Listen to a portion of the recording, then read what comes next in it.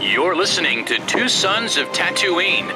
If there's a bright center to the universe, you're listening to the podcast that it's farthest from. And here are your hosts, Jonathan and Nathan.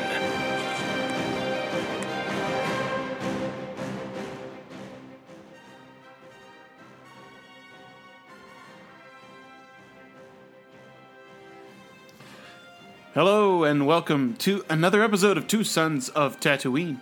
We would like to thank you for listening and would like to encourage you to leave us a 5-star rating on iTunes and to follow our Facebook page, Two Sons of Tatooine, for all our future updates. I am one of your hosts, Nathan, aka NP Bro, and I am joined as always by my co-host and good friend, Jonathan Cohn.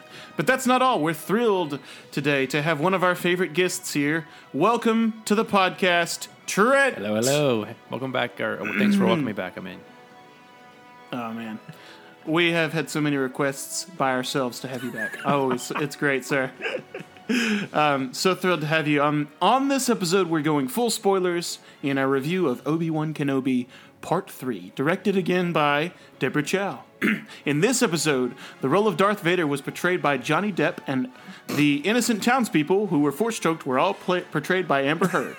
That's good to see they're getting work again, you know? Yeah. This show is getting a ton of press right now, good and bad. And now that we've seen half of the series, believe it or not, we're starting to recognize the tone, the pacing, and the type of story this show is trying to tell. So Trent, as our guest, I'll throw it your way first. What have been your overall impressions so far about the show? So I've been looking forward to this period of time for Kenobi for a while, just learning more about it, especially live action with McGregor. Like, it's just the anguish of Obi-Wan and thinking about his failures or weighing on that burden probably more so than is due to him. And I remember speculating with a buddy of mine, like, I just want to see him in a cave talking to Anakin Skywalker, and kind of going crazy. And so we're kind of seeing some of that, and I'm really enjoying that overall. There's definitely things you can complain about with any piece of Star Wars, but I overall am enjoying this whole experience, 1, 2, and the most recent episode, 3. Mm-hmm. Yeah.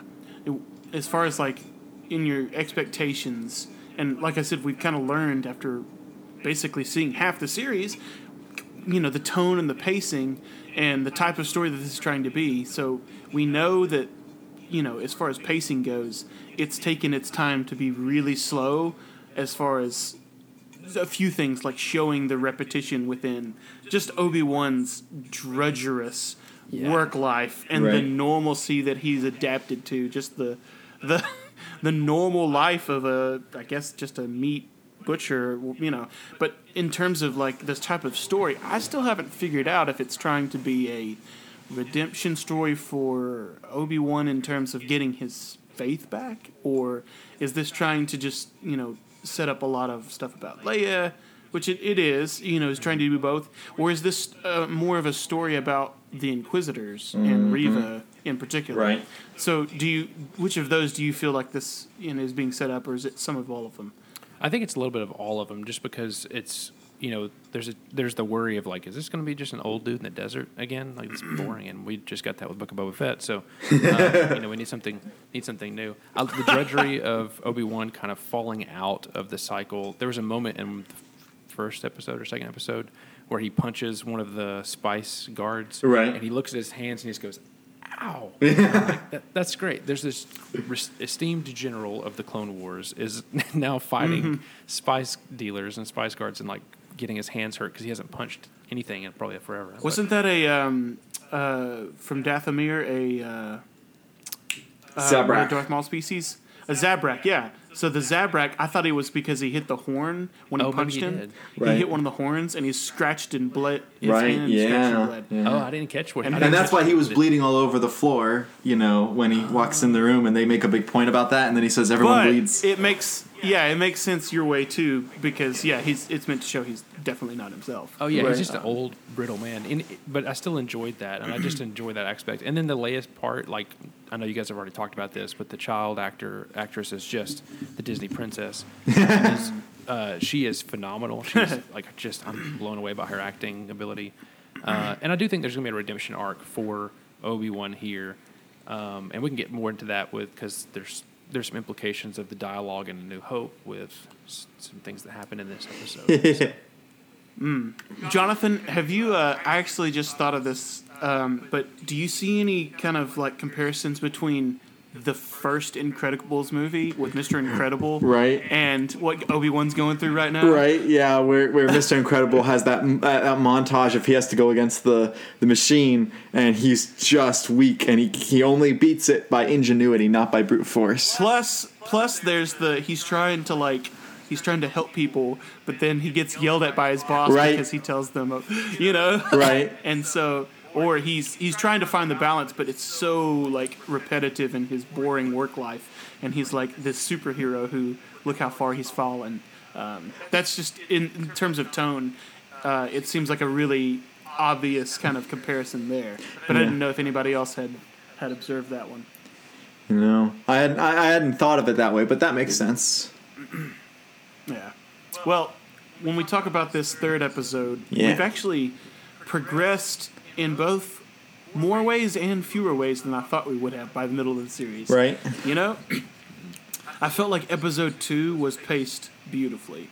And we didn't waste any more time. We haven't been back to Tatooine. Every episode Woo. we've had different settings. Exactly. And this episode takes place on Mapuzo, which is a mining type of world. There seems to be farming as well. Tull, Tawl, that's the name of the village that apparently they are from. Obi-Wan knows a little bit about this. I guess that's just remnants of his knowledge before. But the planet itself looks very like kind of western Right. hills and slopes, and not too much vegetation, but like, western Texas type of thing. It has It has the desert aspect that makes it easy to shoot in the volume. But it also has a uniqueness that we've never seen before, such as there's a lot of terraforming in the background. It's much more of a darker brown dirt than it is the light sand. It's more dirt-based than sand-based in that respect. Also, there is a little bit more green. The buildings have more colors. The speeders have more colors. So by nature, they're able to keep the same elements that make it visually appealing, like having long horizons, so that they can have an easy volume design. But at the same time, it doesn't feel stale. Like, this episode doesn't feel like, oh man, we're back on a Tatooine-like planet, a desert planet. It doesn't feel like that. It feels like we're on a dirt planet, on a mining planet. So I like that. It's familiar though. Is it too familiar? Like to you, Trent? Did you feel like No, not really. I think I've read some criticisms online about people that live in California because they live near valleys that look Right. like that, and they're like, "This looks like my backyard." So I'm sure to some it's familiar, but no. And in the realm of Star Wars, it did kind of remind me a little bit of the planet we see in The Mandalorian, Right. With Grogu doing the where he reached out, and like, it's probably where Luke felt him, but it kind of reminded me of that a little bit, but not really. And there's only so many biomes you can Right. really Yeah. do. So And we did get Alderaan was a really unique alien, not Earth-like at all. Like, you could tell that was total CGI. So we have gotten that in but this the series. forest, though, The forest maybe. looked very, yeah, very typical. Maybe, but I'm saying like with the buildings and with the water and with like the establishing shots. Oh, yeah. You could Yeah. tell it was a very alien type, not Earth based design. And so we are getting, and then of course the planet from the last one was a very different design as well. So at least we do feel different. It's not like Book of Boba Fett where we were on Tatooine the whole time, or Mandalorian where we kept going back to Tatooine. So I think in that respect, this show has the best variety of any show we've gotten. Well, I enjoyed it, but I feel like there's something about seeing Vader and stormtroopers, etc., in different levels of environment, like ones that, like the Death Star, super recognizable, Right. but so different from what we've seen, and then a more kind of familiar visual environment here. And so that struck a lot of people as a certain way. In terms of the positive and the negative feedback, I keep just wondering and asking myself, like, do I love this show? Do I really like this show? Like, where do I fall on this? Are you guys having that same kind of question? Or are you just like, oh, I love everything about it? I know Jonathan probably loves everything about it more so. But I'd say highly entertaining. Like, it's not my favorite show. I don't think it's overtaken Mandalorian, but No, I enjoy it more than Book of Boba Fett, which I did enjoy that too. So I think it's still highly entertaining. I mean, I think it's better than some other movies we've gotten. So I'm enjoying it, but it's not a favorite. That's where I am. Yeah, Trent. Go ahead, sorry. Same question. No. Yeah, so I would agree with that. Like, it's definitely entertaining. I don't know where I would rank it in terms of just on the scale of mediums yet. When I first saw the episode, this was kind of conflicting. When I first saw it, there were parts that I loved and there were parts that I hated. Mm-hmm. And the more I thought about it, and the more I was reading other critiques of it and people's rebuttals to those critiques, I was like, you know what? I actually do like this show. I don't know why I'm like struggling with that, but I think it's okay. And I'm going to, like, because there's this, like, struggle, I guess I'm going to choose the light side. You know what? I'm okay with this. Like, and I'm also kind of hoping, you know, hopeless romantic. I hope that certain things happen in the future and how it all ties into A New Hope. Right. So, yeah, I think I like it, yeah. Well, Trent, I was going into this wanting to see a character type of story. You know, Yeah. something that was going to involve the mental thought process of survivor's guilt and Kenobi dealing with, one, the revelation, which we didn't know if he knew, but now we do know he didn't, now he does, about Anakin and Vader. Right. Now that whole, you know, the guilt is even multiplied because, one, Vader specifically says you should have killed me when you had the chance. And so he's got a state of emotional turmoil. I think he already, like Jonathan, you alluded to this feeling that Kenobi is blaming himself more so than he should. Mm-hmm. Like the fault of the Jedi or the fall of the Jedi, it wasn't him alone. He just happens to be one of only a few who survived that we know of. Mm-hmm. And clearly his responsibility for Vader, you know, that multiplies things a great deal because now that is actively hunting down and his subordinates, right? You know, the friends of his that he, you know, that are still out there are being hunted down. So those type of things, if you're going to put a character in some kind of thing where he can talk through his issues, he needs somebody to talk through them with, and that person's not Leia. The majority of scenes we've gotten have been Obi-Wan and Leia. Right. And I loved them at first. I loved the scenes with, you know, him and Bail. I love the scenes with him and Owen, tons. But the past couple of episodes, it's been mainly him and Leia. Right. And I want to see mainly Qui-Gon. That's I really want to see him because that's the one person he can open up to for something where he can really just be himself and just lay it out on the table. It's like you're holding your breath. Like Obi-Wan's constantly holding his breath. He's tensing up for a gut punch that he doesn't know when it's coming, but he feels like he can't truly let go, be himself, whatever. He can't even truly relax. He's always looking over his shoulder. Is that the feeling you get, Jonathan? Yeah. I'll say this. There is a scene that needs to happen, and I will say it has a parallel to Deathly Hallows Part 2 for Harry Potter.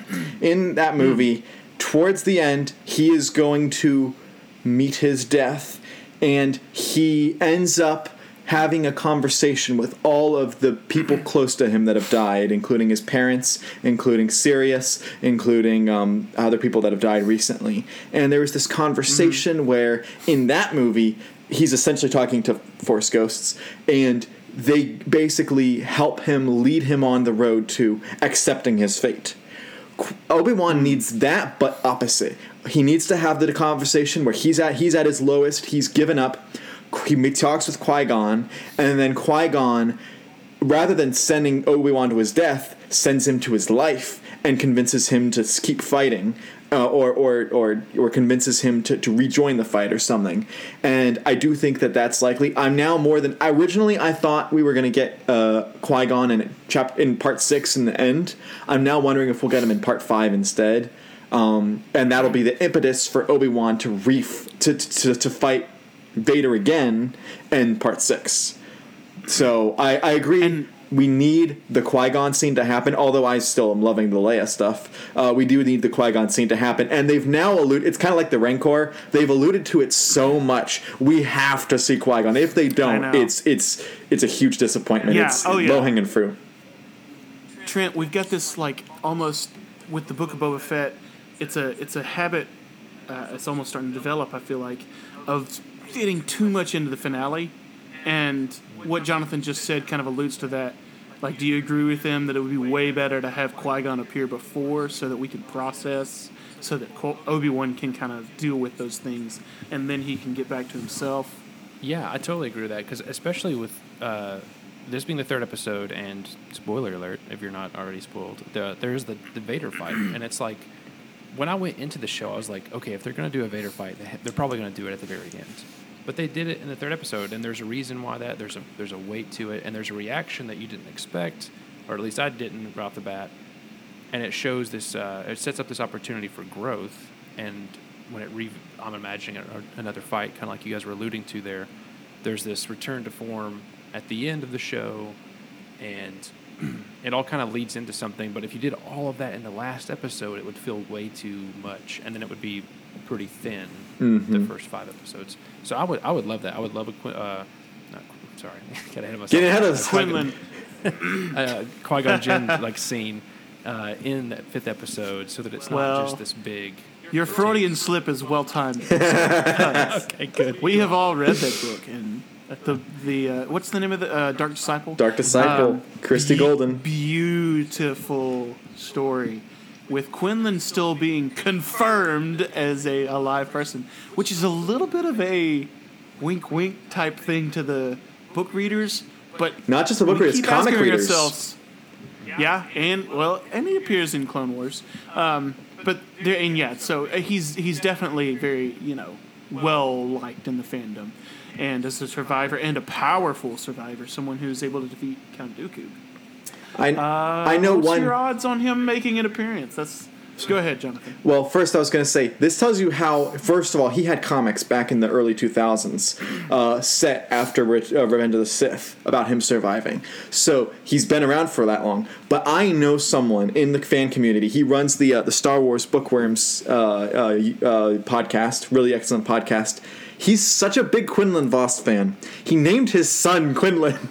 So, oh wow! I have not yet seen his reaction, but I know he's gonna flip out when this happens. So there are people who like Quinlan in the fandom. So I think that there's I do think there is a solid chance we'll see him. And there's actually some external evidence too.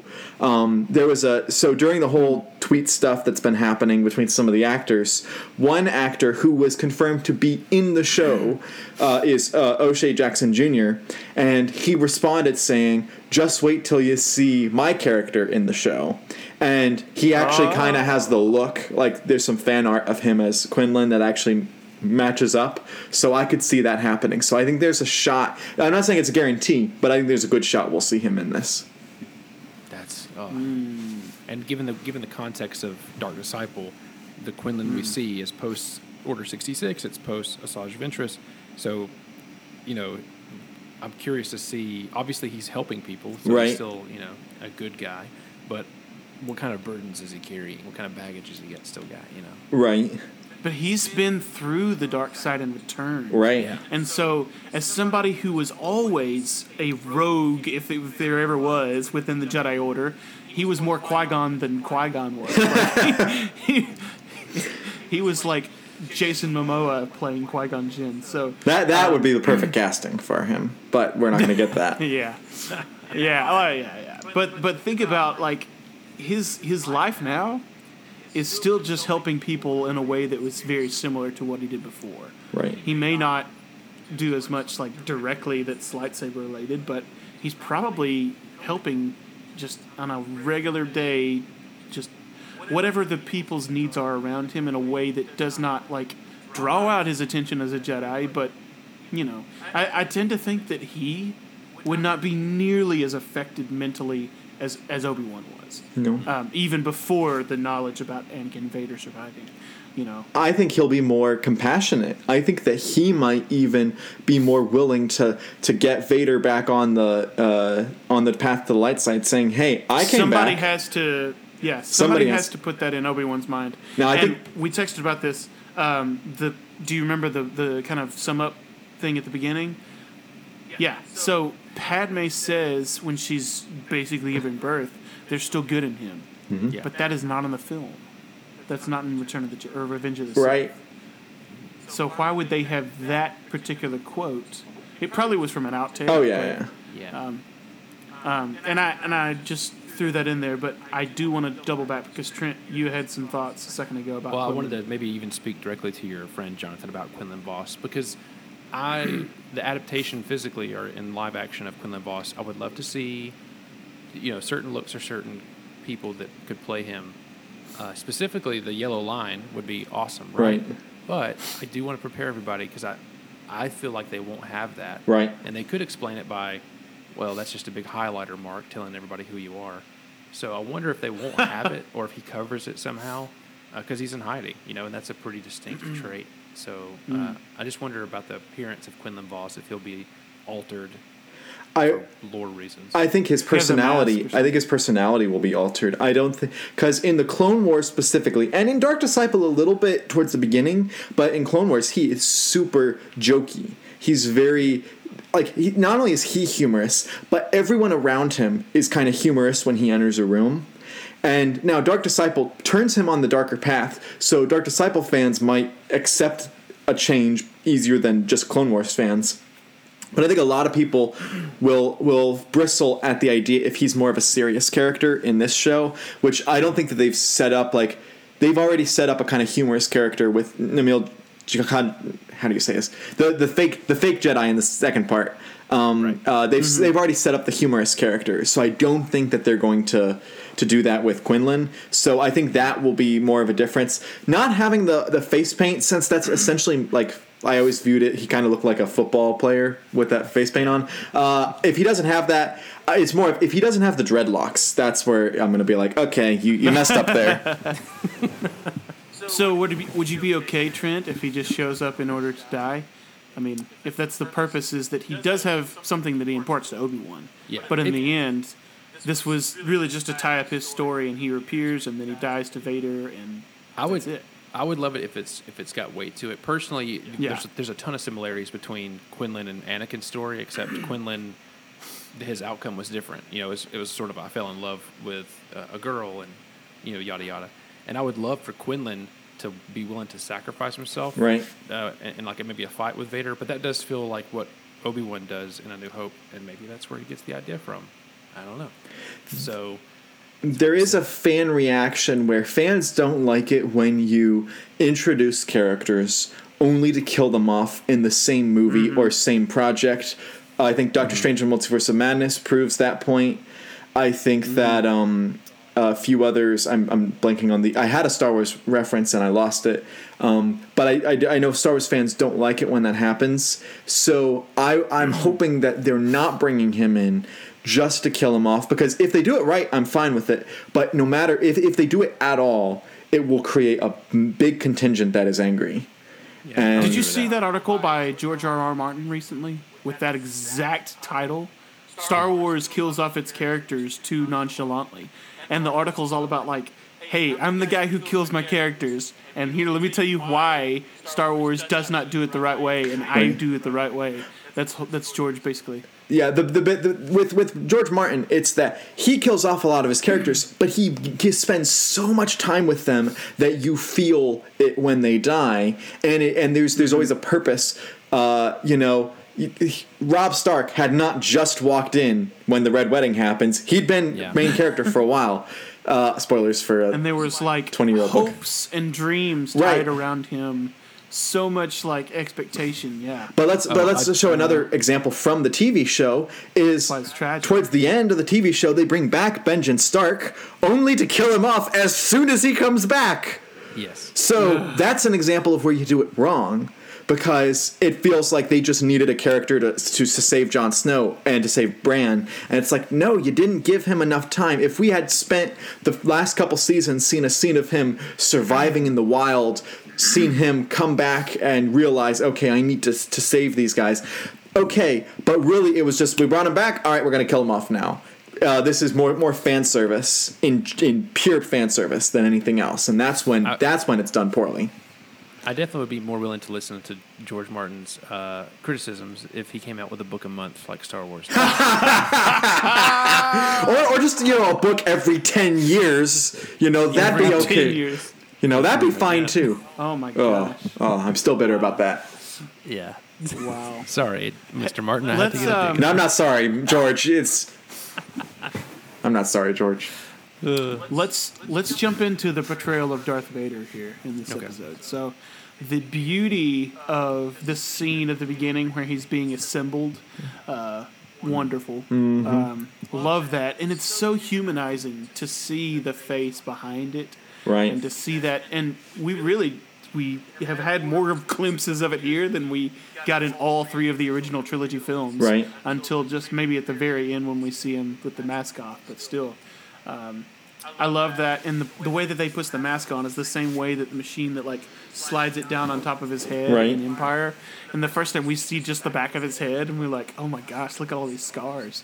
But what about the voice to you? And I believe that they did some of the same technological kind of sound manipulation that they did with Luke in Book of Boba episode 5 and 6, or was it just 6? Just 6. Just 6. Just 6. It sounded like a younger.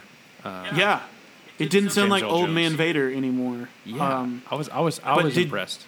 Did it sound choppy at all, or did you think it was the Luke voice from Book of Boba Fett sounded very robotic, which ironically would have been fitting for Vader. But I feel like I enjoyed James Earl Jones's. Even if it's AI enhanced or all AI or whatever, the performance here I enjoyed more than the Mark Hamill.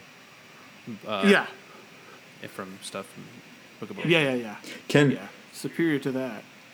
While I like the voice of Vader better here than I did in the voice in Rogue One, I did not care for the look of him inside his castle in the throne. I thought, I'm going to be honest, I thought it looked like it was a fan film. That scene, cheesy, yeah. like that scene, it can be done well because the comics have done that shot before and it's been fine. And of course, he's in the same location in Rogue One, but I don't know whether it was the scope or just the production design. But him sitting in the chair, it felt fan filmy to me. And I preferred the look of him coming out when the smoke in Rogue One, when the smoke happens and the door opens and you see his reflection, or you see his shadow get smaller as he walks out. That scene really works as a cinematic movie level, and they kind of do that later in the episode when he's coming into town. So when he's coming into town, it doesn't feel fan filmy. It feels really good production. It's just in his castle in the throne room. It bothered me. I think it's the That's lighting. So interesting. I thought the castle looked good, but I think the castle does look later good. It's just in that room. Yeah, the castle was great. So I read a little bit about this because I also thought the same thing. It felt kind of fan filmy. Just the material that his suit was made out of felt weird. Yep. But I think it's the lighting, and I think it's the fact that it's hard to do him menacingly in high def, 4K, whatever they're doing it in. Right. And if you notice, they do a lot of. I mean, it makes sense because Vader's the Dark Father. They do a lot of night scenes with him, and it looks awesome. But when you give it all the light, it's like, is he wearing a weird trash bag? What are you doing? Right. And I think it may just be hard for them to translate what we're used to seeing in high def to a costume that was designed in the 70s with not high definition. Right. I thought the comments that I heard regarding the fan fiction look to it was more directed towards the battle fight. Yes. Yeah, towards the battle, because it looked like somebody went out to, the woods behind their house. Right. And I get that too. They filmed some stuff there. I get that too, and I did feel that a little bit there, but I really felt it in the castle. Well, here's my issue. So, and I don't know if this is Deborah Chow's design, but it felt like maybe like a game where there's out of bounds and imagine a football field or something, and each team has a side, and multiple times you see the shots being framed as one side and the other side, and they don't take into account that they could just take an alternate route. Right. So, like the ending scene with the fire in the middle, Right. It's like, with just Vader go on around. one side, Obi-Wan on the other. Like, yeah, with the scene with Obi-Wan and Leia and the red gate that of death. Right. Just walk around it. There's space. If you look, you could just walk around the gate. You don't have to shoot it and blow it up. Especially since they just walked through, they didn't take the ship through. The scenes, even in the shots in the street, with Vader and Obi-Wan coming, it's still very one side and the other side, and because that was used so many times, it just felt like it was one of those things that films sometimes do to shoot you into a scene that you feel like it had to happen. Right. They're forcing something to happen, and maybe if they'd picked a better location or even added some stuff in, if they had added more in, it would have felt more shoehorned into this. It had to be this, but the voice of Vader was good. I'm interested in what you guys were saying about the look, though. I'm still thinking about what it is that made him feel off to some people, and maybe we'll find that out as we see more of him. Mm-hmm. But I certainly thought he was really well written. Yes, he And I was liked really the well written. dialogue. Yeah. Oh yeah. What'd you guys think of the line that he gave when he says what have you become, and he says, Yes. I am what you made me. Yeah, that was a good one. Exact I've quote. listened to it over and over again. I also really like the it's kind of cheesy, but the why are you hitting yourself when he kind of puts him in the fire. He's like, why are you burning up? It's kind of funny, Yeah. but I'm like, yeah, that's exactly how I'd react if I was burned up my whole body and I have the master right there. I would totally do the same thing. Oh man, yeah, Vader. He definitely, with that particular moment, he has to be thinking a little bit of revenge, or at the very least, see what it's like. And just because the fire there, so he throws these flammable, whatever's been Coals. mined, Yeah. some kind of like explosive material, and then he ignites it with his saber, and you have this like it's just normal kind of looking fire on the ground. Yeah. But it looks like very uncomfortable, and he like just hurls Obi-Wan into it, and everybody's mind has to be going the exact same place. And I'm sure there'll be memes coming out about, because he's down on the ground, he's like, now who has the high ground? Right. Something like that'll be coming out soon. That joke happened when Obi-Wan shot the stormtrooper that fell and sliced in half, and the meme I saw was the stormtrooper yelling, "But I had the high ground!" That's great. Nobody goes against Obi-Wan and doesn't get cut in half.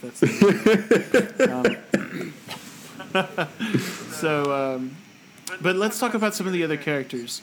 This was our introduction to a character that I was very excited to see, and yet I don't know if she was rushed, but her name was Tala. Yeah. Tala, who was portrayed by this actress. What was her name? Indira Varma.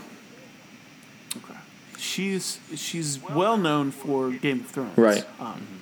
But me and you have discussed, Jonathan, how much she just nailed the iconic look of an Imperial officer Absolutely. to the T in the trailer. Just her facial expression, just miraculously, The hair. iconically that, yes. And I was so excited to see her. And when she showed up, I'm like, oh, she's going to be awesome. And she immediately subverted my expectations. Right. And turned out to be like, this underground railroad type of, I'm going to, kind of like an Agent Callus, like he is. Right. He's a plant trying to like secretly help out the at this point just anybody who needs help, but not specifically the Rebel Alliance. Anyway, what were some thoughts from you? I'll throw it to Trent first, but when it comes to like, did you feel like it was rushed at all, or did you like that she was so quickly revealed and we didn't dance around the whole is she, isn't she? Oh, I was thrilled with it because when Obi-Wan, if you notice, when he was getting down on the ground, he still had his finger on the trigger, and I was like, is he about to shoot? like while he's from the ground. And you know, in the trailer, she looks really menacing, and it was just like you said, subverting expectations. And for me, it was in a good way. It was like I actually was shocked that she was a good person, you know. And so I think just having that quick turn there was actually pretty satisfying, and it helped to move things along instead of like going through another, we're captive or we're in an awkward situation where we have to talk to stormtroopers or something. You know, like I enjoyed that really fast pace. When I watched it over at Nathan's with James and another friend, and after she shoots the stormtroopers, I leaned over to James and I said, "I'm the spy." I knew it. because I think this is a better version of that scene. This is a better, because they set up, hey, we were waiting for the spy, they never met us, and so you kind of, and then you spend a little bit of the episode focusing on other things, so you kind of forget that you're still waiting on that contact, and so when she comes in, it's perfect. Whereas in Rise of Skywalker, it's just kind of totally just, I'm the spy, and you're like, oh yeah, I guess there was a spy earlier. Was there? Like, you kind of they don't do it. They don't pace it right there. So this was a better version of that. Well, so she was actually Bail's contact, right? Tala. Not Bail's contact. I thought she was the contact of the Haja, the Jedi, the not a Jedi. Haja. Well, it's possible she was both. Okay. I'm just wondering if she was. I thought it was just the one. If Bail is involved with people already, basically trafficking to save, you know, people of interest from being captured by the Empire. A couple of throwaway lines, but still important, where she talked about not realizing what the Emperor was or the Empire was when she joined up. Right. Would you have liked more specifics or more details gone into, or was that enough, Jonathan? No, because we've essentially got that in like Bad Batch. Bad Batch is about people being part of the Empire and realizing, hey, this is not what I thought it was. So I don't. That's a well trodden story, and we probably will get in other places, but we didn't really need to get more of that from her. She's not a character that we need to see a lot of in the future. I mean, she might be in the next episode or so, but she's served her purpose generally. We did get a visual example of this, Trent, in the previous episode. I want to know if you're thinking of what I'm thinking of the difference in how Vader would treat versus how Anakin would treat. Played by Tamara Morrison, that is. Would Vader have ever let a member of the 501st Legion, like, basically be homeless on the street? Absolutely. Would Anakin have done that? Not a chance in the world. He would have died for his men. Right. Yeah. Right? And the difference there is showing Anakin and Vader obviously as avatars for the Empire and the Republic. Like, he seems to be the avatar he represents all of them. In the same way kind of the Imperial March does. But right. Was that a good comparison in your mind, Trent? Well, I think that scene specifically where he sees Tamora Morrison as the veteran, or whatever we'll call him for now. Yeah. And I think there was this moment of, like, for me, when I saw him kind of recoil, Obi-Wan did, it was almost like, Order 66 was the last time I really thought about the way you guys look. And your face. I mean, I was the one that came to Camino. Like I saw all of your faces. Right. And so there's probably a lot of, like, just a tremendous amount of PTSD there wrapped up in that. And then also that whole moment of, like, there's so many things I want to maybe talk to this guy about, but I'm on a mission and I really want to stay low key. So that was hard. And it also felt kind of like Obi-Wan was kind of reserved with Tala, speaking of him talking to people who were, you know, maybe a little bit more enlightened. But reserved is a great word. Yeah, Obi-Wan has been reserved with everybody so far. He's not released any kind of attention. He's all wound up in a knot. He's still. And not to retread the Quinlan Voss thing, but, like, when he saw his name on the wall and he goes, Quinlan was here. It's almost like it was just a moment of hope. You see that hope in him, and I'm like, oh, that's cool.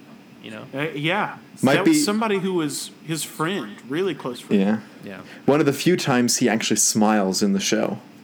Yeah. Because we've gotten him, because he was scowling, and then for a while we got him kind of to have a neutral look on his face when he's talking with Leia, but to smile, that's quite a get. And I do want to go to, for a minute, talk about the whole his talks with Leia, because I really find them fascinating. Yeah. I like their dynamic where she reminds him so much of Padme, and he's and you know the line where he's talking with Stormtrooper and he's like, I thought her name was Lola, we called her Leia. He's like, yeah, well, sometimes I think about her mother, and I was like, oh, that's so well played, so cleverly written. Luma. Yeah. So what I thought immediately when I heard that scene was, oh, this is to explain Leia and Luke's conversation about their mother. When Luke asks her, do you remember your mother? I have no memory of my mother. And she says, just memories, really? Your real mother? So Luke basically did not have any kind of visions or Force looks at his real mother, even though we know he was strong with the Force. But Leia apparently did. Yeah. To the point to where she was able to ascribe him to Luke. And we always wondered why, oh, well, George just had her living a little bit longer and Luke was separated earlier. And that was the reason, because George just didn't plan it out quite as good. Right. And that's a small thing that I could overlook, So I just always assumed, I'm okay with overlooking that one little thing. So this scene is Obi-Wan, he has a father. He has a flash of a memory of a younger brother. Mm-hmm. Just like little tiny things, And that in and of itself is enough to say for us, hey, this is kind of an explanation without us being too on the nose about it, but this is how Leia remembered Padme. Right. Or was able to describe her. Was that what you got? Was your first reaction, Trent? No, my first reaction was, oh, he really is Uncle Ben, because he has a brother, which means that brother might have a son, and then maybe he gets some Kenobi lineage. So Uncle Ben's Uncle Ben again. That was my first reaction. No, but I really did enjoy that conversation there, and just like kind of a lot of us that already kind of know how the Jedi operate. It was a good way to kind of introduce that concept to people who may be just watching the show casually. It was a good way to tread that, and I really like that, and connect with Leia on that. Like, hey, I was torn from my family too when I was younger, and so that was really cool. And also, there's been this kind of like rise in this. Leia is the other one. We get that line in Return of the Jedi. And so there's this moment right here where Obi-Wan is kind of training Leia. I mean, he's not doing a great job of it because he's kind of scolding her sometimes. But we get this cool moment where technically, not in a Jedi way, I guess, but Leia is influenced from a young age by Obi-Wan. Right. And these conversations are a part of that, and I really like it. Yeah.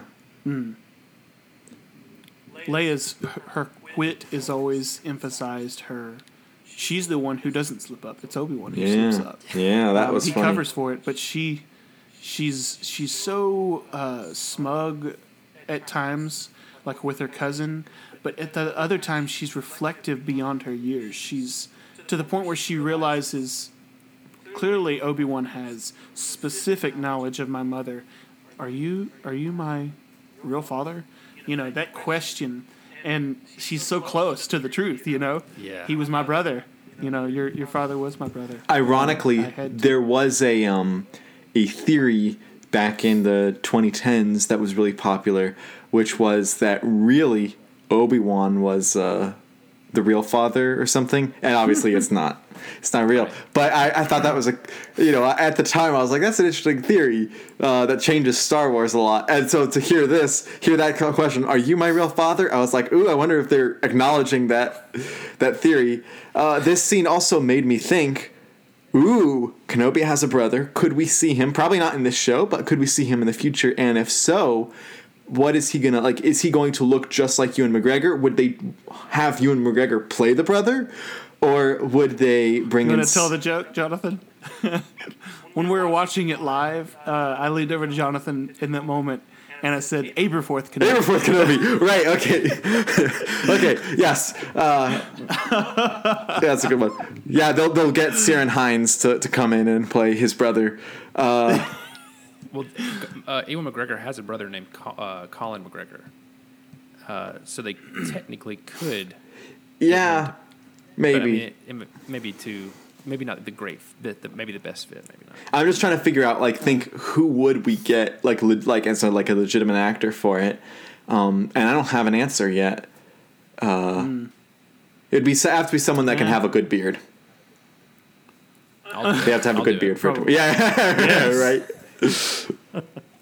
Little brother of Kenobi. If I got to make one, that'd be great.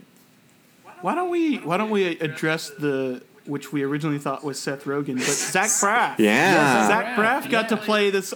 I thought this alien. You were at first certain. Was really, yeah, we were for sure that it was him, but his name was Freck. Yeah. Freck was, he's fingered nose things that just like constantly I was looking at nothing but his nose. Right. As it was kind of like the hairs he could control on his nose, but they were appendages. Right. It was neat looking. It was a good design for an alien. He was friendly, but the way that he spoke about the Empire, you could tell we should not trust this dude. The way that he turns him over kind of confirms that. Yep. But I thought he did it. I think Zach Braff is somebody that I do not think of like taking on this type of a serious kind of character. There wasn't enough jokes for Zach Braff, but and it's also his voice. It doesn't sound like his voice at all, which is even more impressive. Maybe it's just old man Zach Braff. Yeah, really. Yeah, he's getting his. Yeah. Well, and I think he's dating or married to Florence Pugh now. Yeah, he is dating Florence Pugh. Yeah, and there was a lot of controversy because of the age gap there.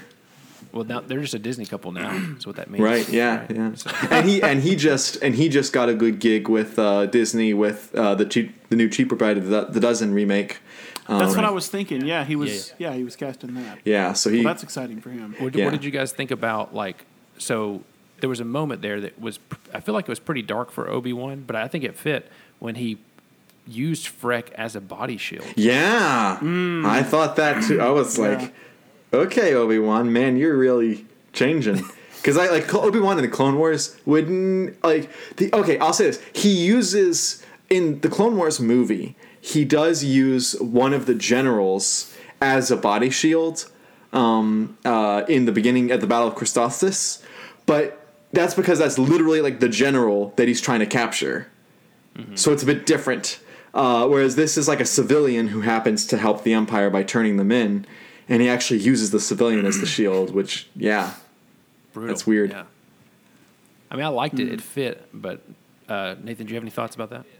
I do. It's the fact that Obi-Wan is so out of practice that he's having to rely on things that he shouldn't. Right. And like blasters. His hesitancy to use his lightsaber, his hesitancy to use the Force. We've seen him use the Force a total of one time so far in this show. Right. And that's it. Even when he fought Vader, he didn't really use it. Would have been great. I think we need like a Rocky type of montage where where he's training and it's the thing where he has Leia on his back instead of Yoda, hopping over rocks and Quinlan stuff. and Qui-Gon are there, and they're just like, and she's the one raising her hands, right? Yeah. Okay. Yes, but that could be that could be a little bit to explain how she was without being aware of it. She was taught to use the Force by everyone. Exactly. I think that's a very good idea. Because he knows that she's Force sensitive and probably one of the most powerful potential Force sensitive people left in the galaxy. Why wouldn't he? He plans to train Luke. If he had this much access to Luke, you don't think that he would be trying to guide him and plan him the same way? Right. Maybe that's a question we should be asking is, would he be treating Luke differently? Well, I know he also must be struggling. He might be struggling with Luke struggled with a little bit in the sequel trilogy where it's like, I trained your father and look what he became. Maybe I shouldn't train you. Right. Like, this is terrifying. So I thought that I could. Yeah, he says that line. I thought I could teach him just as well as Yoda. I was wrong. I don't know if you felt this, Trent, but I thought that the first episode of Kenobi makes me appreciate The Last Jedi more because it makes me feel like that's more realistic. That the Jedi would cut themselves off from the Force, go live as a hermit, and be unwilling to return. because we had the first two things of the being cut off and not returning with Obi-Wan, but the unwillingness to return we'd never really seen before, whereas now we've seen that in both Obi-Wan and in Luke, and so they each complement each other. So for me, I'm able to reconcile Last Jedi, which I did my problems with. I'm able to reconcile it more now, which I appreciate. I think all the projects should make you appreciate the other ones more. So yeah, I think you've mentioned this before on the podcast, how like even if there are hardships or things that are hard to swallow, the new stuff that comes out tries to bridge that gap some. And I do think that in a cool way, this show is doing that not only with The Last Jedi and some other valid criticisms, but it's also helping bridge the gap with a movie that was made in the 70s. Right. There's lines and there are a lack of fighting abilities that happen in the first lightsaber fights that maybe will make sense right. a little bit more after the show, where it's like there's a reason why Obi-Wan was not scared of Vader when he saw him. He's not terrified of the Frankenstein monster he became, and he also was fine just kind of, phoning it in on the lightsaber fight because he knew he was just going to sacrifice himself. Right. So. Well, in interviews, Ewan McGregor mentioned, and Hayden believe, that their style of lightsaber battling was supposed to, in the show, to mirror the prequels, the same style. They both trained super hard, and they said the fighting would be the same. I didn't get that from this. Me neither. That was not what people are saying about this episode. And in fact, Vader maybe, because Vader is just toying. He's one-handing his blade, right? While Obi-Wan's two-handing it, and Vader's pushing him back. So it's a total domination. But perhaps we'll see. We've got 3 episodes to see another battle.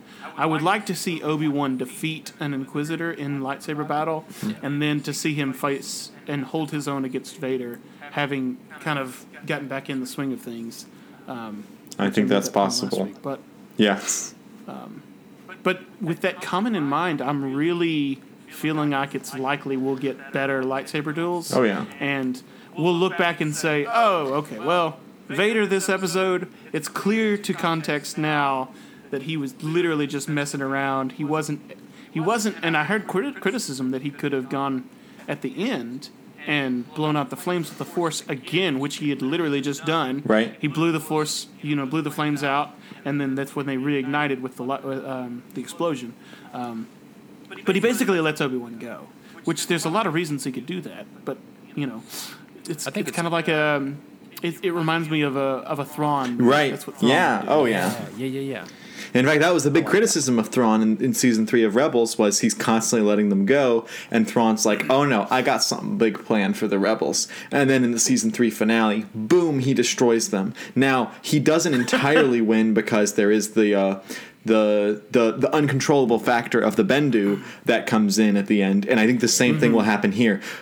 Vader's going to capture, there's going to do something, and there's going to be an uncontrollable factor which will allow Obi-Wan to win and survive. Imagine Qui-Gon appears finally as a Force ghost. That's in possible. Front of Vader and Obi-Wan. That would give Vader Vader's pause. Like, whoa. Yeah. Whoa. Yeah, that would give him pause. But I don't know if that would happen because later on Obi-Wan says, if you strike me down, I'll become more powerful than you could possibly imagine. And he can imagine it. Maybe if that would be too much for Qui-Gon to reveal himself. But I still just wonder if they would be like, this would be so awesome. What if we did? What if, or at least it was his voice. And he comes in and he tries to stop, he says, Anakin, and Vader stops and is like, what? And he's like, Anakin, drop. and drop it like it's hot. I think that would be an interesting use. I still think I'd rather see, if we're going to see Qui-Gon, we need to see him talking with Obi-Wan.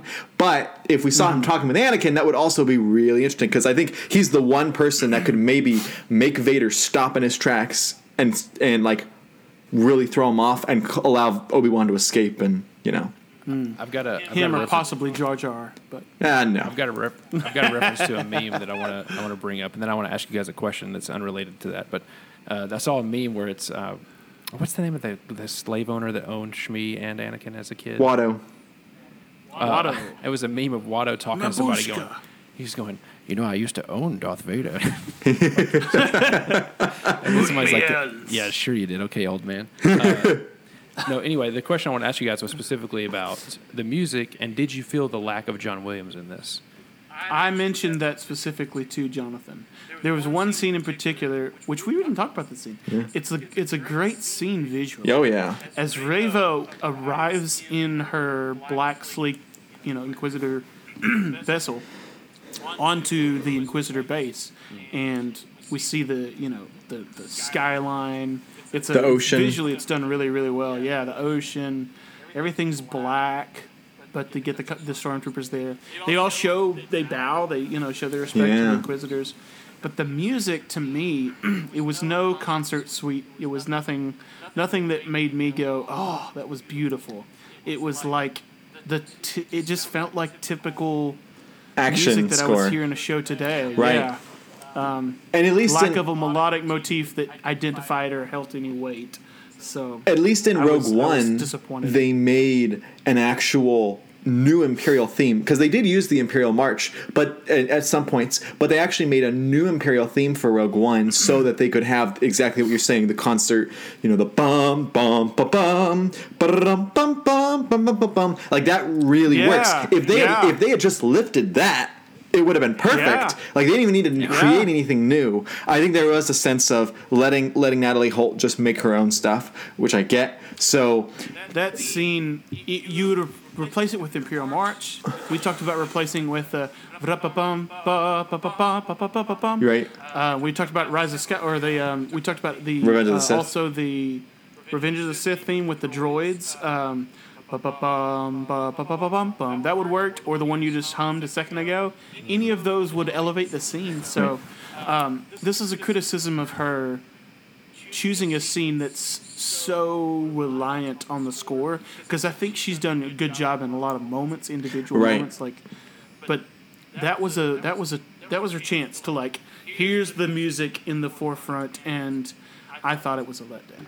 As a music person, there may be other people who love it, and I'm glad you do, but I doubt it's one that Samuel Kim's be like, oh, I gotta do that. Right, exactly. And he does like a lot of her, and I like a lot of her music. Like Loki was a fantastic score. And I think that this is a bit more of a dangerous area, because in Mandalorian, the score is by nature so different that you don't need the big operatic all the time. You're okay when it does something smaller. But here, they really are mimicking the film scores in the way they do a lot of the stuff. So you expect that kind of film score here, and when you don't get it, you feel, even if you get something on par with the Mandalorian seems better by comparison, because I think the mixing was part of the problem too. Maybe. If you listen to it really closely, the mids, they weren't high enough. There was a lot on the low end, but not on the medium low end of the arrangement.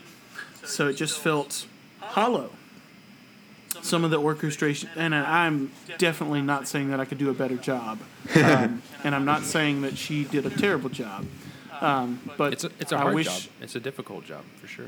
Yeah, life is good. But it could be better. I wish John Williams had composed that theme and she just arranged it, or something like that, or she was allowed to borrow more. So yeah, in that particular scene, but even though that was a good scene, we haven't talked much about Reva. So she. In this, it appeared to me that as if she said that Obi-Wan was the one who basically attacked the Grand Inquisitor. Is that what you guys got? Oh yeah, she's blaming it on him because she doesn't want Vader to know that she killed the Grand Inquisitor, or killed the Grand Inquisitor. Yeah, right, in quotes. Because if in that case, it's just a power grab, but. In this case, now she's being smart. Oh, Kenobi did it. But I tried to tell the Grand Inquisitor, and he wouldn't listen, and now she seems more conniving. I think Vader sees right through that. I think he does, but she doesn't. He will for sure now, because he sees how weak he is. Right. Yeah. He's like, Grand Inquisitor is way stronger than Obi-Wan. That's a great current point. shape. That's a really good point. Having fought him, he's probably going to distrust Reva now more. Yeah. But in that scene at the beginning when they're talking, and it's like, oh, I don't even care about the Grand Inquisitor. You can have his job if you just, bring me Kenobi. That's all I care about. You guys are literally tools. That's all. I don't care about you. You're not my apprentice. You're not anything to me. But you're not I will my let dad. you live if you do I will let you at least survive, and you can use. I can use you as a weapon to crush anything out there that might be a distraction. But when it comes to her interaction with the other Inquisitors and the power struggle, describe your thoughts about that, Trent, with the fifth brother and the sixth sister. I don't know the number. Well, yeah, The fifth sister? she's quiet. I hope that she does have her own thing going on eventually because she looks cool. I love the look of her. Mm-hmm. The unknown sister, I'm going to call her, but She looks like a Guardians of the Galaxy style alien. Right. Yeah, I thought that too. yeah. Yeah, that's true. It does fit that description. But no, I like their interactions a lot. It's very clearly a lot of power plays, which you'd expect. I mean, it's a little bit reminiscent of what we imagine the Sith world to be like before the Rule of Two. It's Right. like always infighting, which is why they had the Rule of Two. Talking with a friend of mine about that recently. There is a specific scene with Reva and the other Inquisitors that I want to bring up because I'm making a bet here. It's not for sure, and it's not really a hot take, but it's when Vader snaps the neck of the child, or what looks like snapping the neck of an older teenager.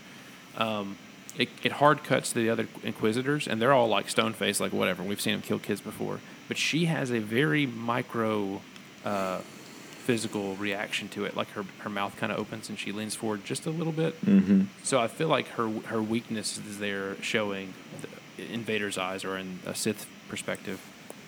So I feel like as we continue on, Vader's going to be untrustworthy of her. He's going to see that weakness, and that I do feel like she'll have the same realization that Tala did, where she's like, "Oh, I realized just how evil we are," and it'll be too late for her. Isn't that going against what we've seen from her episode 1 and 2? Yes, She absolutely. cuts off a hand. She's the one who's the most aggressive and Sith-like out of any of the Inquisitors. Yeah, even she's more. super. Yeah, more so. She's super like threatening and holds her lights up to. She blames the other ones for being too, passive. Yeah. So, if that's the direction they're taking her, and I know there were a lot of theories that she would be, the focus of a redemption story to a degree that, the third sister, for her to be that at this point would feel very out of character. Right. If that's the direction they're taking her, I and other people will have a lot of problems with it. And I do hate, we're not going to talk a lot long.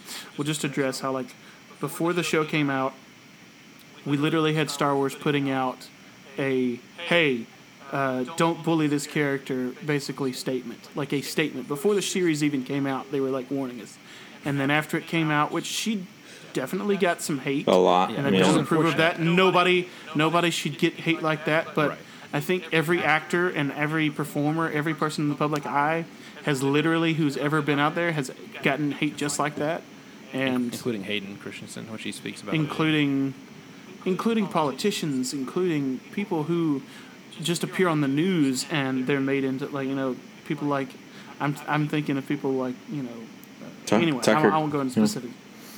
But when we talk about it, Star Wars, by setting a precedent for this, where they stand up for some people, but they don't stand up for other people, they're walking a dangerous line into real-world politics that they need to be careful with. Yeah. I made a comparison to how they handled Gina Carano, and I'll at least argue here that it's not the same exactly, but Gina wasn't Go getting race-related things. Hers wasn't that. This was a specific, and that's where Lucasfilm was when it got specifically race-related. And they did not originally stand up for Boyega or John Boyega or Kelly Marie Tran when this happened, and they got shellacked in the media by that. And so I think they realized, if it's a race thing, we gotta step in. And so I think this is them saying, all right, from now on, if you attack one of our actors on a race issue, we're gonna step in and try to block it. But yeah, they've definitely gotten a lot of complaints about their lack of action in the past. So I see them. This is going to be more common going forward, I think. Yeah, I mean, they need to be held accountable too. It's kind of nice that they're doing it. It's always one of those things where it's like, I wish it happened sooner. Right? Yeah. I wish it happened sooner, but I'm glad they're at least doing it now. Yeah. what are your are your thoughts that if anybody has a critique of That's not Reva what as a they're character, saying, though, no. is it not racist? No, that's not what they said. Seems like what they're saying. No. You look, because they released a couple of tweets and a couple of statements. You look at what they're saying was they're okay, and even a lot of not I want to say representatives, but a lot of people who are close with Lucasfilm came out and basically said, look, if you disagree with what they're doing with their character, we're okay with that. You can complain all you want. They said, but do not attack on race issues or make racist comments or racist attacks. So Lucasfilm is not saying any critique at all is racist. They're just saying because there were a lot that she revealed. There were a lot of racist ones. So they're specifically targeting those. They weren't attacking everyone. Yeah, I just hate that that's the story. That's the narrative you put out, and when you give attention to it, that's becoming like part of the identity, and I hate that. Star Wars fans get some of the worst rep in the media, period. And just like a lot of other people, a few get blamed, or a lot get blamed for the few. Blamed for the right. few. My thoughts. Go ahead. Well, I was going to say, I think that's just because Star Wars is so big and so popular. Yeah. There's going to be, some very toxic drops in the well, and that just sort of speaks louder. But it just kind of speaks to its popularity. If anything was as popular, it's going to have some toxicity, right. Which is unfortunate. But let's manage it, I guess. I think Moses Ingram is an incredible actress, and she has done a job that's very, very successful. Like, I would equate her to, in some ways, Giancarlo Esposito in the way that she's made a compelling portrayal of the villain that she's playing, of Reva. She's not quite at his level, but she is similar to him in some ways. But it's the writing that's put her to where it's so easy for her to do certain things. Anytime it's really easy, that's why there's a lot of criticism of Rey. She had such an easy path in a lot of ways towards to achieve. So we need to see the difficulty, and we need. I think if they're going towards the path of any redemption at all, we need to see that right away next episode. We need to start seeing more into her thoughts, other than just she wants the goal of being the Grand Inquisitor herself. Right. We really need to see that. If there's another direction they're taking the character, great. If she's not going to try and be redeemed, that's great. She's on the right path to not be redeemed and to be the one that Obi-Wan has to fight her and kill her. And that would be cool. That would be fine. I would be happy with that ending as well. What are your thoughts about that, Trent? I'm just sitting here hoping for a helicopter lightsaber. Dude, thank you for bringing us back. You just... No, I think that'd be cool. I do. Hoping for or hoping? This is one where I want to see the helicopter lightsabers, but I know the fandom will hate it. So I'm just I don't want to actually see it, but I personally want to see. Like, I want to see a deleted scene of the helicopters. Right. And I'm fine with what we got with the Grand Inquisitor and Flea scene from the second episode. But to your point about Reva, I really enjoyed the storyline of the second sister in Fallen Order and how she's just terrifying. Yeah. She portrays a great villain, and at the end you see that moment of run or whatever. She's. Well, it's her. I mean, you've got her master, Seer Junda. You've got her, building a connection even with Cal Kestis, and you've got that connection that's throughout the whole game. Mm-hmm. And she is down inside, buried beneath the dark side, buried beneath the fear and the oppression of Darth Vader and the training and the torture, whatever else she went through. Like, literally, the second sister, Trilla, was still inside, and we got that peak. Yeah, we got that at the end, and it was just for a few seconds enough for Vader to sense her weakness and slaughter her. And spoiler alert. And could we see that from Reva? Maybe. It worked so well in the game. Mm-hmm. Are they going to copy that exact thing though, or it would feel like a retread?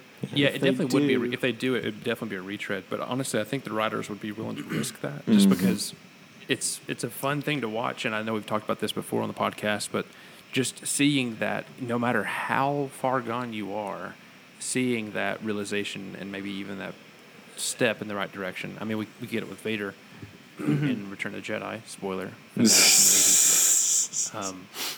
So it's just, it's definitely a retreaded trope.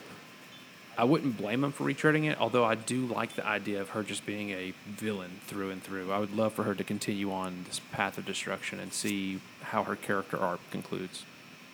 The one thing that didn't add up is why they showed the Order 66 scene at the beginning. If she's just a villain. But maybe she gets the chance to kind of look back, but then she turns back towards Sodom and Gomorrah instead. Good reference there. I personally don't have a stake one way or the other. If she turns out all bad all the time in the way she confronts Vader and the Inquisitors, that's fine. If they go a redemption arc, that's fine. But gonna be honest, don't care much about her character either way. Like, I don't really like her, but I also don't dislike her as a character. Like, I'm just my inclination is I just want to focus on the other characters involved.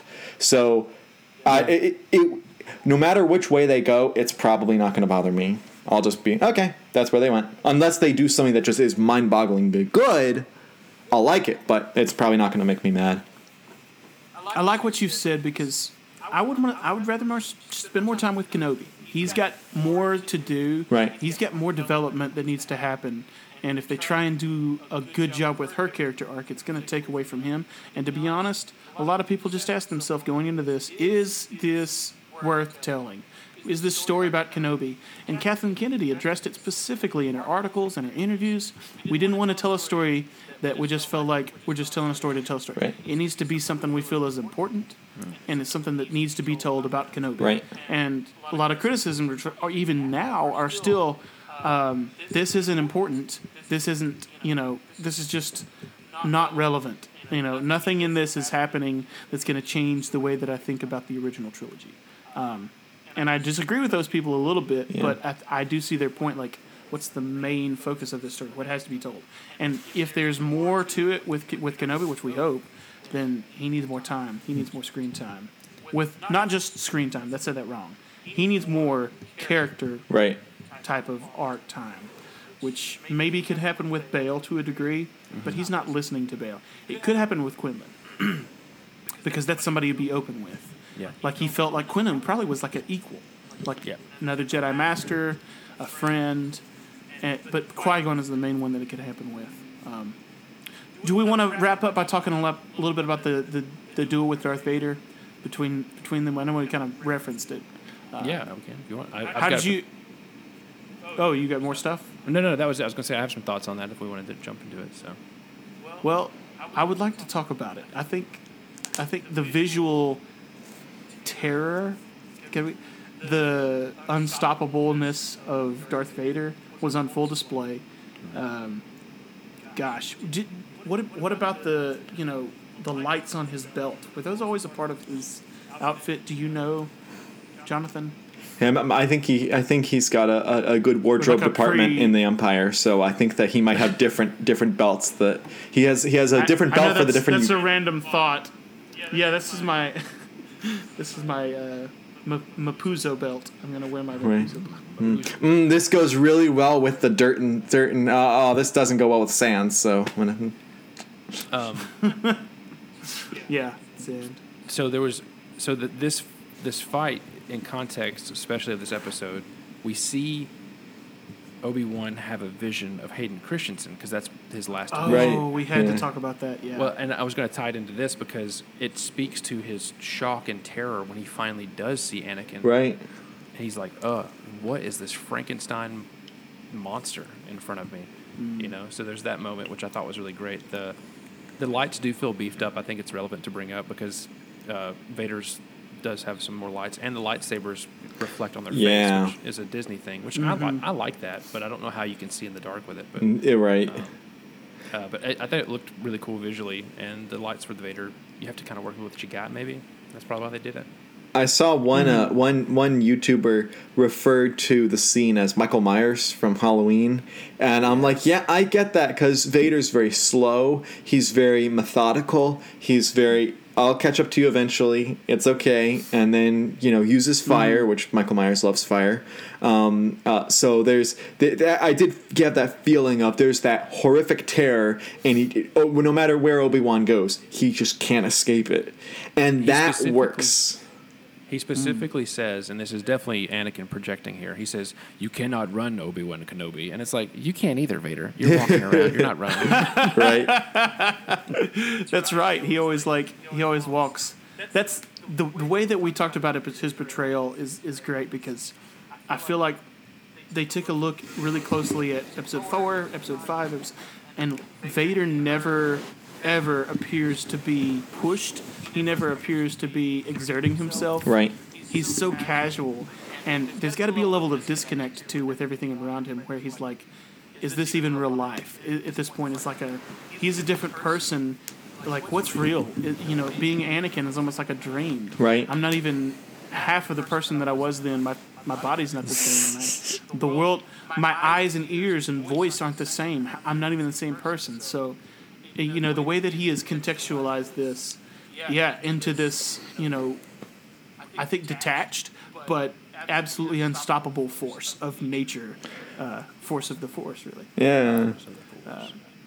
No, was that not good? That wasn't good. I like My it. mind went to the Ahsoka novel joke where Ahsoka's battling Maul and he says, "You're not a full Jedi," and she says, "Well, you're only half a Sith." Yeah, Obi-Wan did not have the quips. He did not have the He's quips just- this time. His jaw just dropped. He looks at Vader, he draws his lightsaber, and he immediately goes, "Nope, nope, nope, nope, nope, nope," and he runs and still can't get away. But Reva's captured Leia, which I wonder if Reva she'll do some kind of impacting with the Force of demonstrating the power to Leia without realizing who she is, or will she figure out who Leia is by reading her mind? I don't know. Just because Leia doesn't know who she is, so. I think the next episode is going to be the battle at the Inquisitor's fortress. I think that's going to be most likely. Go and rescue. You have to go rescue Leia there. I mean, maybe we have an episode in between, but I feel like that'd be a good next step. Obi-Wan cannot do that by himself. No. He's not, even if he was in his prime, he would not be able to do that himself. He would need some help. We're going to go back and get the help from, we've got Tala. No, is she dead? No, she's still alive. No, she's still alive. She carts him off. Oh, that's right, yeah. Haja, Tala, and maybe they have some forces. They can meet up with Quinlan, and maybe... Who? Did you say someone else? No? Okay. I mean, we have a few The options. connection Though. broke up for a second. I doubt they'll use him, but we have Cal Kestis. I don't think we'll get him. Oh, man. He's been there. He's the one who's been there. Yeah. You don't know how bad the fan... There's just not enough time for Cal. And so for that reason alone, I hope they don't bring him in. Right. He works better when he's a character who feels at least disconnected to a degree that he has to decide things as if he is the one who everything falls on. Yeah. He doesn't need other people that are other Jedi. He can be like, "Oh, they'll handle it." No. It's all up to him. That's one of the endearing things about him. Is he grows and I will makes the right say choices. that ahead, Ewan did talk about back a year ago at when he was on Jimmy Kimmel. He talked about how there was this on May the 4th. He got to work with this actor who's a wonderful actor that he was really excited to work with, who was not a previously announced actor in Star Wars, and we don't, or not at least for Kenobi. So we don't know who that is. But that implies that there is someone big stepping in, whether it's Qui-Gon, which I think he is stepping in, or it could be a WandaVision thing. himself. Where it's just Okay, himself. you know what? I don't think Ewan McGregor is not Paul Bettany. He's not going to do that. But I wonder who he's referring to with that. Maybe he was talking about the actor that played Cal Kestis, or maybe it's someone else, an original Jedi. I don't know, but I think there is going to be another Jedi showing up because they're heavily implying that. I'll be curious to know. So we're halfway through. Let's. I'm curious. So maybe Trent, would you just kind of give us an overview of your ratings for parts 1 and 2, and then we'll go around and do our rating for the third. Yeah, I listened to y'all's ratings for the first ones as well, and I do agree that they're high. The ratings are in a good, like mine are also high for 1 and 2. Oh man, the first episode, I definitely want to give the first episode. I feel like it's a great opener. I'm going to give it a 9. Mm-hmm. I'm not shy about giving a 10 to the second episode. I love the second one so much. I'm not shy about giving it a 10. I Really? love the seedy underbelly. Like, I'm a sucker for that in Star Yeah, Wars. no, I agree. So liked it like too. just the Flea thing was cool. I mentioned to Nathan about Flea and Red Hot Chili Peppers having an Alderaan line that I really like. The connection there. But yeah, seeing the seedy underbelly there a little bit more, the lighting, the sort of cyberpunk look to it was just that's right up my alley. So I'm definitely going to give that one a 10, at least for now. This one I'm going to give an 8. It's the lowest so far, but it's still, I feel like 8's a high score for me. I spoiled that. I think we're supposed to wait on that rating. No, you're good. You're good. Okay. You're good. Jonathan, save yours. This is one of those episodes where you don't know what to point to that you didn't like. It's got everything you should like. Yeah. But I did not enjoy it as much as the others. And I don't know. It had so many things that I love. I'm gonna go 7.5. Oh, darn it. So that's what I'm gonna go. Jonathan, does that spoil you, sir? Yeah, now I have to go 7. also your- I have to go 7.49. Price is right. I was gonna say 7.5 as well because I gave the first one like a 9 and a 9.5, and the second one like an 8.5. So yeah, I'd say 7.5. I still really enjoyed it. I still have I still have not had an episode of Star Wars. Of the TV shows that I've just been like, I can't stand this thing. I haven't had that yet. I've had episodes that I thought, it was fine, but I haven't had ones that I actively disliked. So, I'm still pretty happy. Well, I am excited for, I think, the payoff of this. So much has been set up that this could literally turn around, and I would totally view this episode. Like, this episode could be like The Force Awakens. You could turn around, and if the payoff had been there, it would have been so much better. And it's still good, but on a rewatch, I'm like, oh, all this setup, but I know where it goes. It's a good setup, but man. So this could be really elevated to me. Right. Rumors are, because of the unprecedented, this is the number 1 most viewed premiere Disney Plus has ever had, right? Kenobi I wouldn't say it was their thing. unprecedented, but it was. Well, it was their number 1, which means It was. Very no one popular. has done it before. But anyway, that there's talk of season 2. Do we want a season 2? Would that free us up? Do we want just one off and just be done with it? Because too much of these characters, and it kind of really endangers canon things being altered or spoiled. It's already in that territory. Personally, I don't want a second season because I don't want any cliffhangers. I want it to be wrapped up. I can't wait. Gotcha. However long. I will counter argument and say more is almost always good.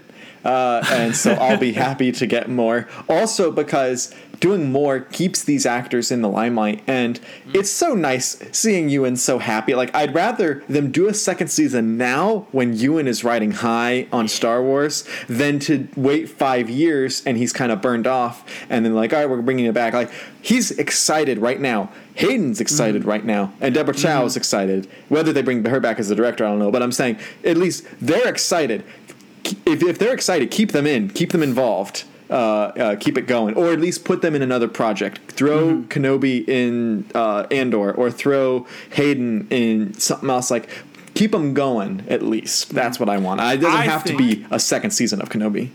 I think you're right. The best would be to follow Vader, to follow Hayden, and Kenobi is gone, does his own thing.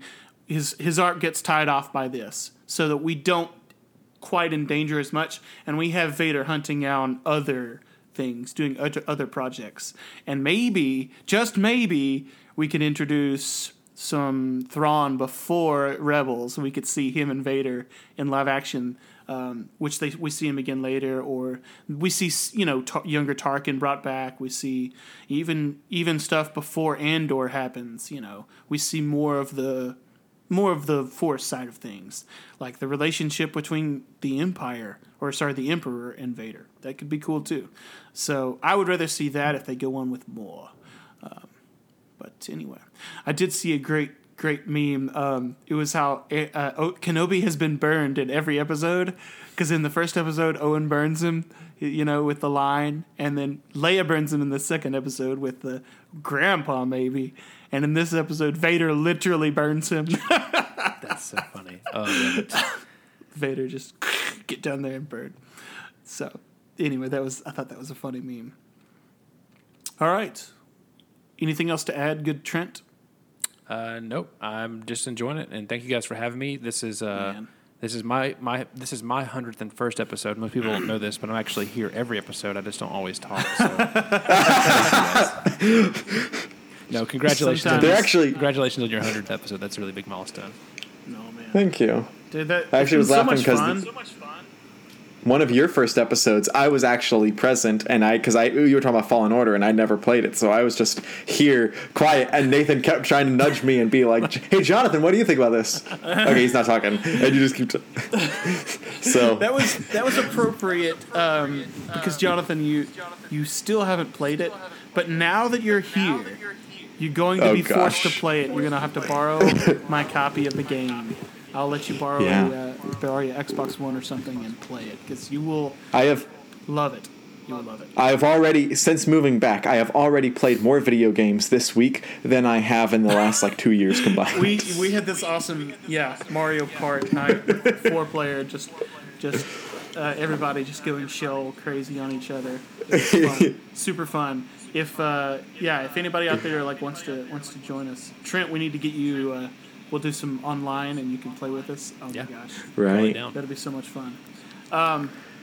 I think that's it for me. I am so thankful for 100 episodes. Really, 100 episodes, that doesn't seem like a lot, but we put so much time and thought into this that I feel like all of us are staying in touch with each other as friends as a big part because of this. And just having people to share memes with and things that we love. There's nothing better, even if only 1 to 2 people listen to this out there. But hopefully we'll have more than that do listen. Yeah. No, literally, I have students who are like, "Hey, we listen to your podcast," or relatives. Really? Yeah, or relatives or old friends of the family who are like, "Don't you have a podcast?" Or people at church. I'm like, oh my gosh. Yes, you should listen to it. I mean, only if you like Star Wars, though, because really, we do not talk about other stuff occasionally, like Marvel, but or a political joke that we probably shouldn't make. But all right, Jonathan, wrap us up, sir. You can find us on Simplecast, iTunes, Apple Podcasts, Google Play through Google Podcasts. You can find us on Stitcher, iHeartRadio, and Radio.com. You can find our Facebook page, Two Sons of Tatooine. Please leave us a 5-star review anywhere. We'll take them in any of those places. Also, you can find my YouTube channel, Jonathan Cohn, talk about all things books, including Star Wars books. And you can also find my book reviews for Star Trek at Roku Depot. But until next time, I'm Jonathan. And I am Nathan, a.k.a. NP Bro. And I'm Trent. And thank you for listening to another episode of Two